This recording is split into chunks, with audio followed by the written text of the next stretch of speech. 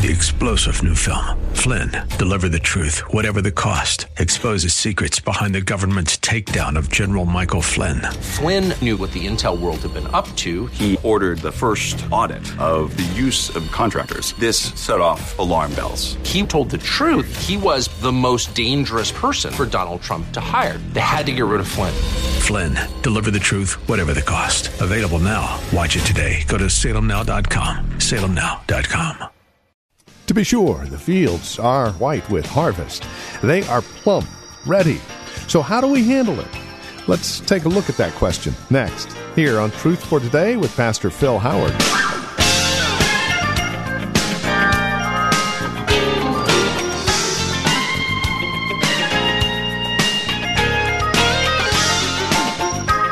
If you've ever struggled in missions or evangelism, well, today is a great day to join us here on Truth for Today with Pastor Phil Howard. We're looking at the question, what to do in the harvest, and we have some answers for you, some encouraging answers to help encourage you in this mission field that we've been set right in the middle of. Please join us from Valley Bible Church in Hercules. Let's catch up with Pastor Phil Howard on today's broadcast of Truth for Today. All feeding and no working makes men spiritual deceptives. Be idle, careless, with nothing to live for, nothing to care for, no sinner to pray for, no backslider to lead back to the cross, no trembler to encourage, no little child to tell of a Savior, no gray-headed man to enlighten in the things of God, no object, in fact, to live for. And who wonders if you begin to groan, and to murmur, and to look within until you are ready to die of despair? He has a work for us to do. And I am amazed. Epaphroditus in Philippians 2, it said he was working himself to the point of death to make up for your lack of service. I see some people in the church, we keep loading them up. It's even in giving. We can predict who the major givers will, and they've given year in and year out, year in and year out, because they're doing the will of God. They're working. They sometimes can faint and be discouraged in well-doing, but they keep this ministry going under Christ. They serve. They give. They pray. They attend. Some, it's a spiritual victory just to fall in here Sunday morning. You think you've served God just by coming. You didn't serve. You came to the table. You're at the table. I'm doing the work. And I know you're hoping I'll finish. I'm not done yet. I'm prepared. No. Some have already taught classes. Some have already done this. I'm amazed at how many people never seem to get involved in the harvest. What's going on? Christ said, I want to do the will of God, and I came to do the work of God. I was involved, Carol and I were involved in a meeting in which the group was going over the goals and what they were going to do, I guess, in this next year, something like that. And as the chairman of the meeting read off, they'd had a little, pilot group putting together stuff. Let's see. Hiking. Hiking. Maybe some community contact. This, that. And so as I was riding home with Carolyn, I said, did you hear anything that sounded like anything Christ died for? Just a bunch of activities that I could get at the Y. Or I could get at the Elks Lodge. I didn't hear anything about prayer. I didn't hear anything about evangelism. I didn't hear anything about missions. Didn't hear anything about helping the poor. It was just kind of, let's have fun with each other. That's okay. We all need fun. We need to smile at least twice a year.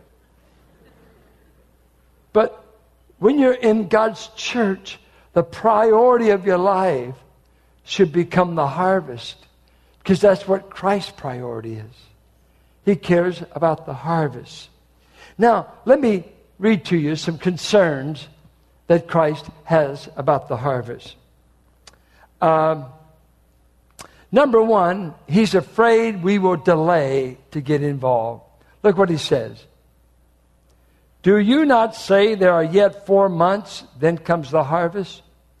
Look, I tell you, lift up your eyes and see that the fields are white for harvest. Now, I believe the disciples would want to say, I wonder what he's talking about.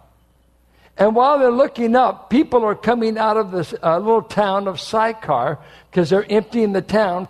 They didn't see it. They didn't see it. That's why he said, lift up your eyes and see what I see. You remember Elisha had a servant at Dothan that all they could see were the enemies that were going to destroy them. And Elijah said, Lord, open his eyes. And when he got spiritual perception, he saw the armies of heaven supporting Elisha and his servant. Here, lift up your eyes. Can God have a church that can't hear him? Can God have people that can't see? Spiritual thing. He told the 7 churches of Asia Minor, he that has an ear, let him hear what I'm saying. And the indication seems to be, you can go deaf on me. I'm talking the voice of eternity, and you act like you can't hear me. That's scary. You may not be a sheep, because my sheep hear my voice. And so, he says, the harvest is now. Already the one who reaps is receiving wages and gathering fruit for eternal life, so that the sower and reaper may rejoice together. For here the saying holds true, one sows, another reaps. I sent you to reap that for which you did not labor. Others have labored, and you have entered into their labor. The first thing I think that he would say is, don't say tomorrow. The harvest is in front of you right now. Not 4 months, right now. Delay, get rid of it. George Meade was the lead general for the Army of the Potomac.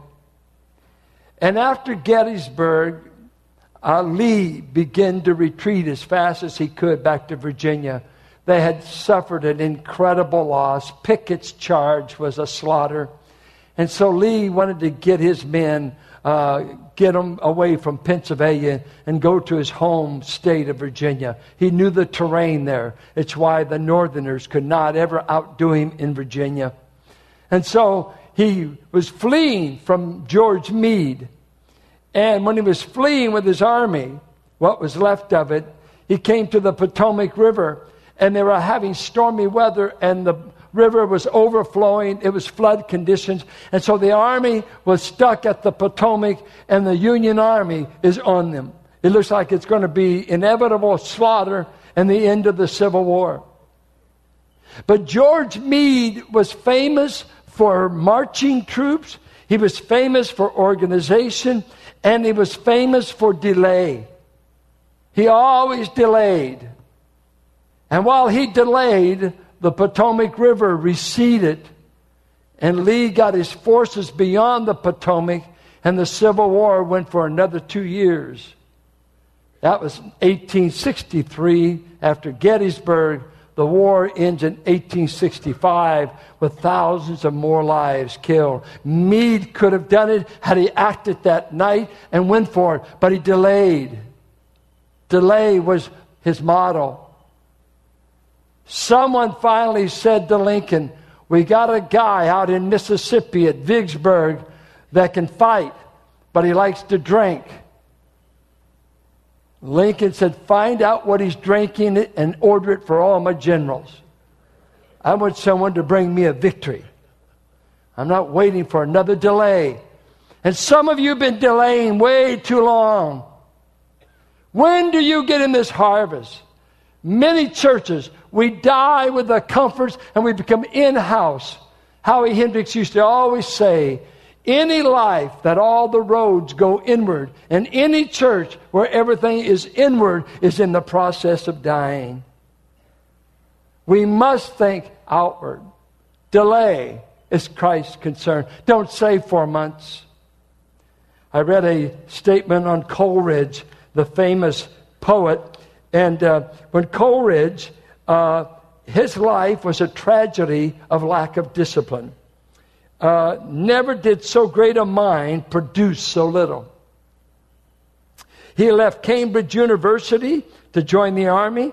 He left the army because in spite of all of his erudition, he could not rub down a horse. He returned to Oxford and left without a degree.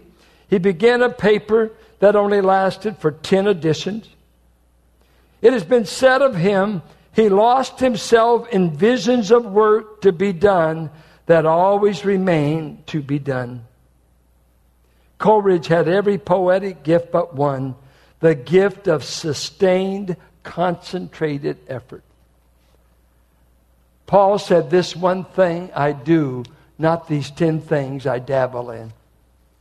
It's a shame to see some of you wasting your life and not being involved in the harvest. Where are you in the harvest? He said there's sowers and they're reapers. Now, he said in Matthew, turn with me to Matthew, chapter 9. Matthew 9. I'm listening. Those who have paper Bibles. He saw the crowds in chapter 9, verse 36. And he had compassion for them because they were harassed.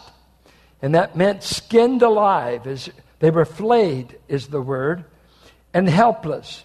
They were fallen down like sheep that can't get back up on their feet. Like sheep without a shepherd.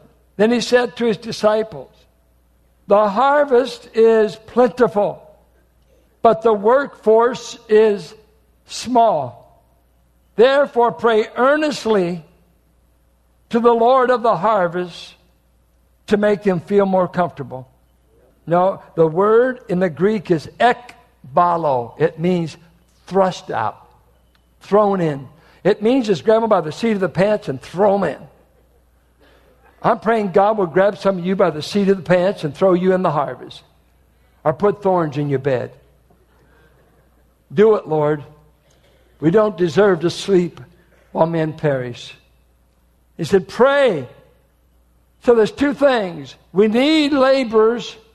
And for those of you that are laboring and you're wore out and you do double duty, pray the Lord of the harvest will thrust others into this harvest. We can't do it all by ourselves. We need the Spirit of God to call them. You know, I'm tired of talking to young people about stay away from sex, drugs, and alcohol. You know what's missing for young people is let's challenge you to help your generation not go to hell.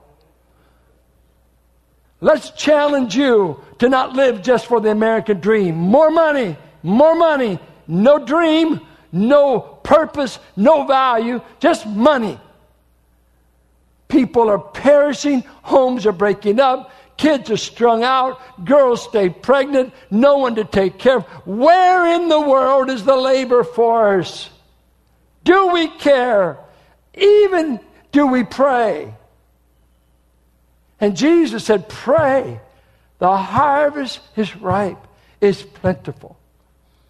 Something else Jesus, I think, alerts us to is, don't ever remember the sower and the reaper are partners. There's some, I remember when Sweet Davis, every time I'd ask him to speak, at least 100 people would get saved. And his sermons weren't half as good as mine. It just ticked me. I'd come back, and how was service? Well, we had about 100 come forward. What did he speak on? We don't know, but man, we all came. So I got where I didn't want to have him preach for us anymore. Having too many results. I tried to evangelize, did a poor job. 5-6 years preaching, holding old-fashioned revivals. Go 2 weeks, maybe 1.5 people got saved. One was the pastor's wife, and the other was the pastor's kid. Very few results.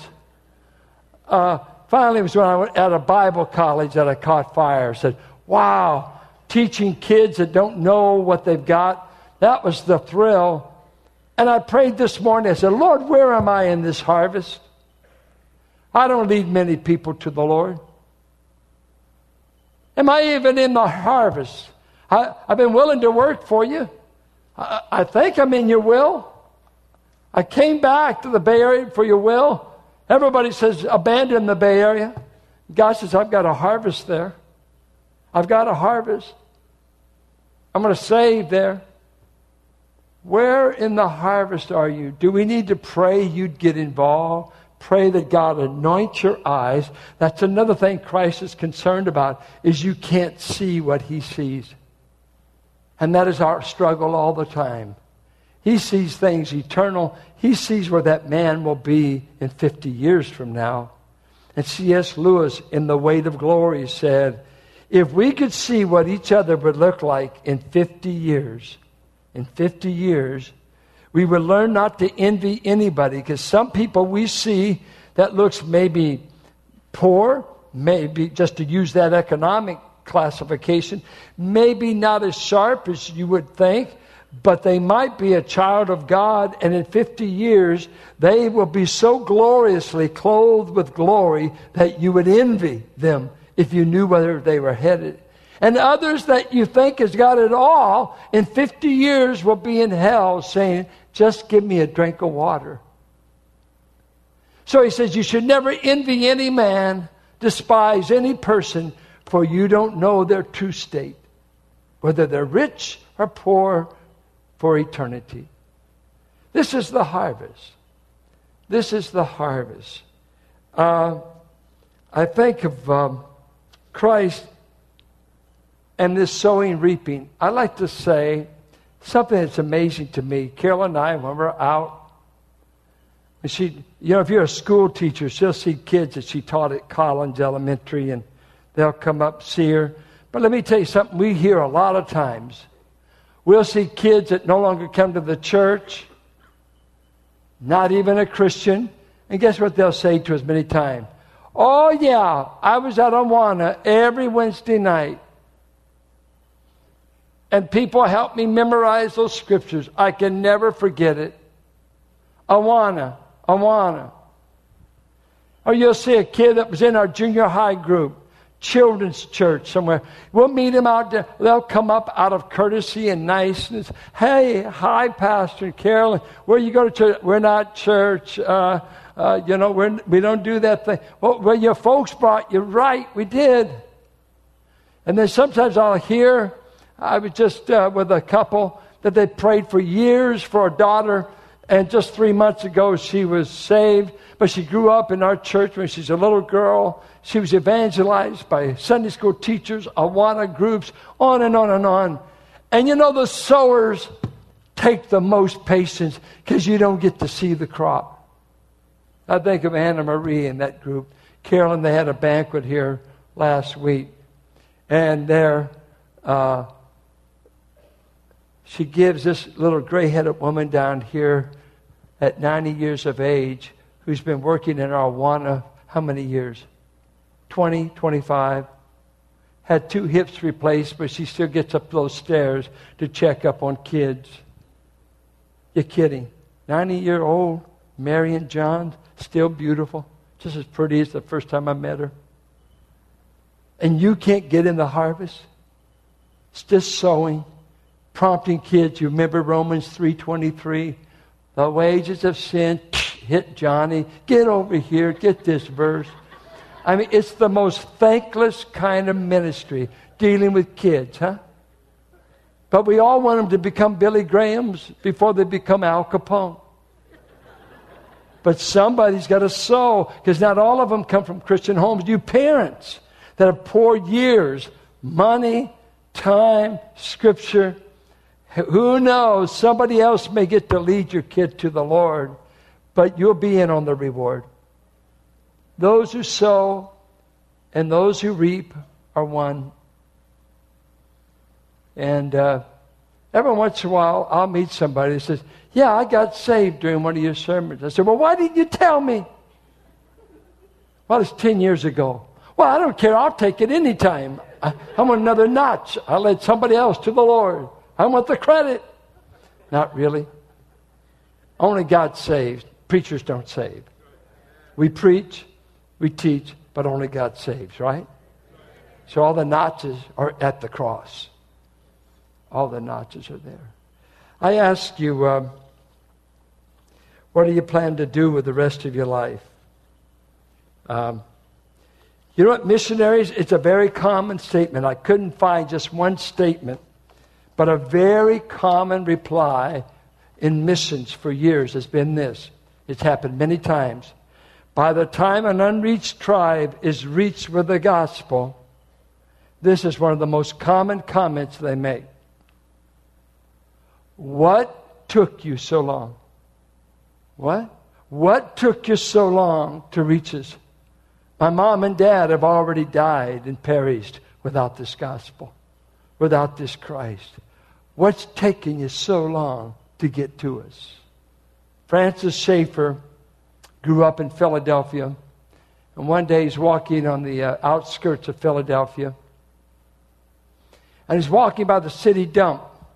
And he said as he viewed the dump, he saw old refrigerators, old TVs, all kinds of appliances, furniture.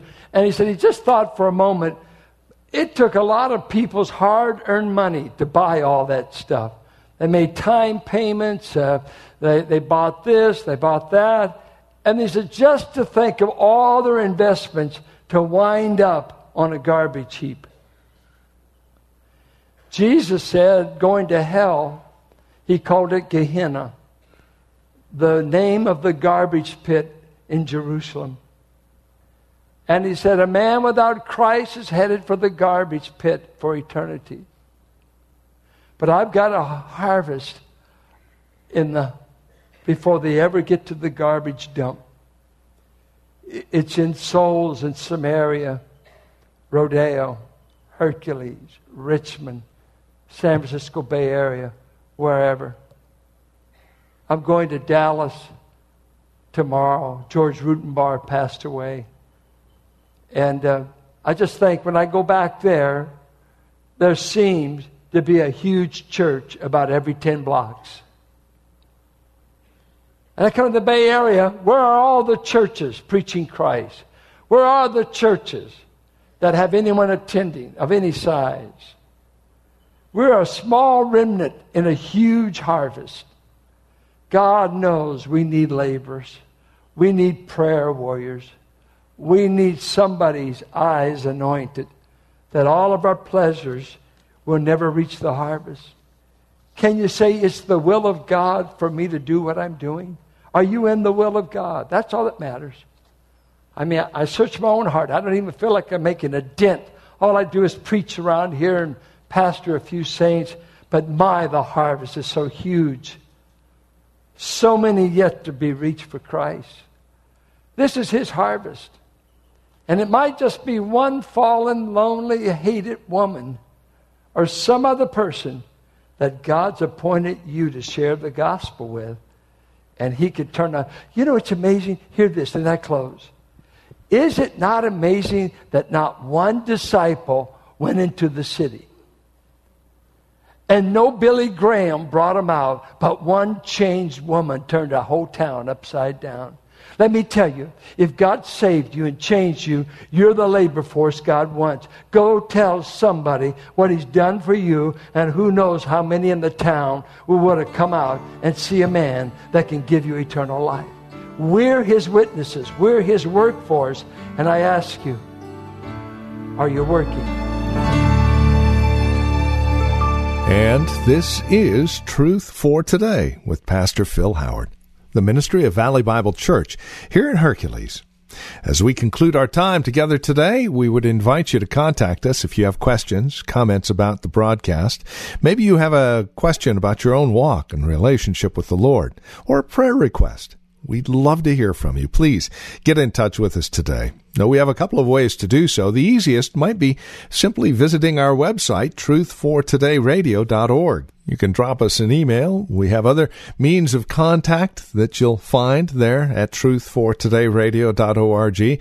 We also have a lot of resource materials available for your growth and relationship with Christ. Our design and desire is to see that you grow in Christ, grow according to His knowledge and grace. Any way we can help, well, that's why we're here. So stop by truthfortodayradio.org or simply give us a call. 855-833-9864. Again, you can reach us at 855-833-9864. Please bear in mind as you contact us that this is a listener-supported ministry. As you link arms with us financially, we're able to continue the ministry here on this radio station. Prayerfully consider how you might get involved in the ministry of Truth for Today, won't you? 855-833-9864 or write to us. Our address is 1511 M. Sycamore Avenue, Suite 278, Hercules, California. The zip code is 94547. And that website, once again, truthfortodayradio.org. It is a pleasure spending time with you in God's Word. We trust we'll see you next time we get together for another broadcast of Truth for Today with Pastor Phil Howard. Blessed be the name of the Lord. Blessed be the name of the Lord. Blessed be the name of the Lord Most High. 3-star General Michael J. Flynn, head of the Pentagon Intelligence Agency, knew all the government's dirty secrets. He was one of the most respected generals in the military. Flynn knew what the intel world had been up to. He understood its funding. He ordered the first audit of the use of contractors. This set off alarm bells. The explosive new documentary, Flynn, Deliver the Truth, Whatever the Cost, uncovers the facts behind this scandal. Flynn told the truth. He was the most dangerous person for Donald Trump to hire. I find out the worst enemy that I'm going to face in my life is right here in America. They took my assessment and they wanted me to change it. And I was like, I'm not changing it. They had to get rid of Flynn. With in-depth interviews, archival footage, and never-before-seen personal records of the man behind the headlines. I just felt like I was drowning. Flynn, Deliver the Truth, Whatever the Cost. Available now. Watch it today. Go to salemnow.com. salemnow.com.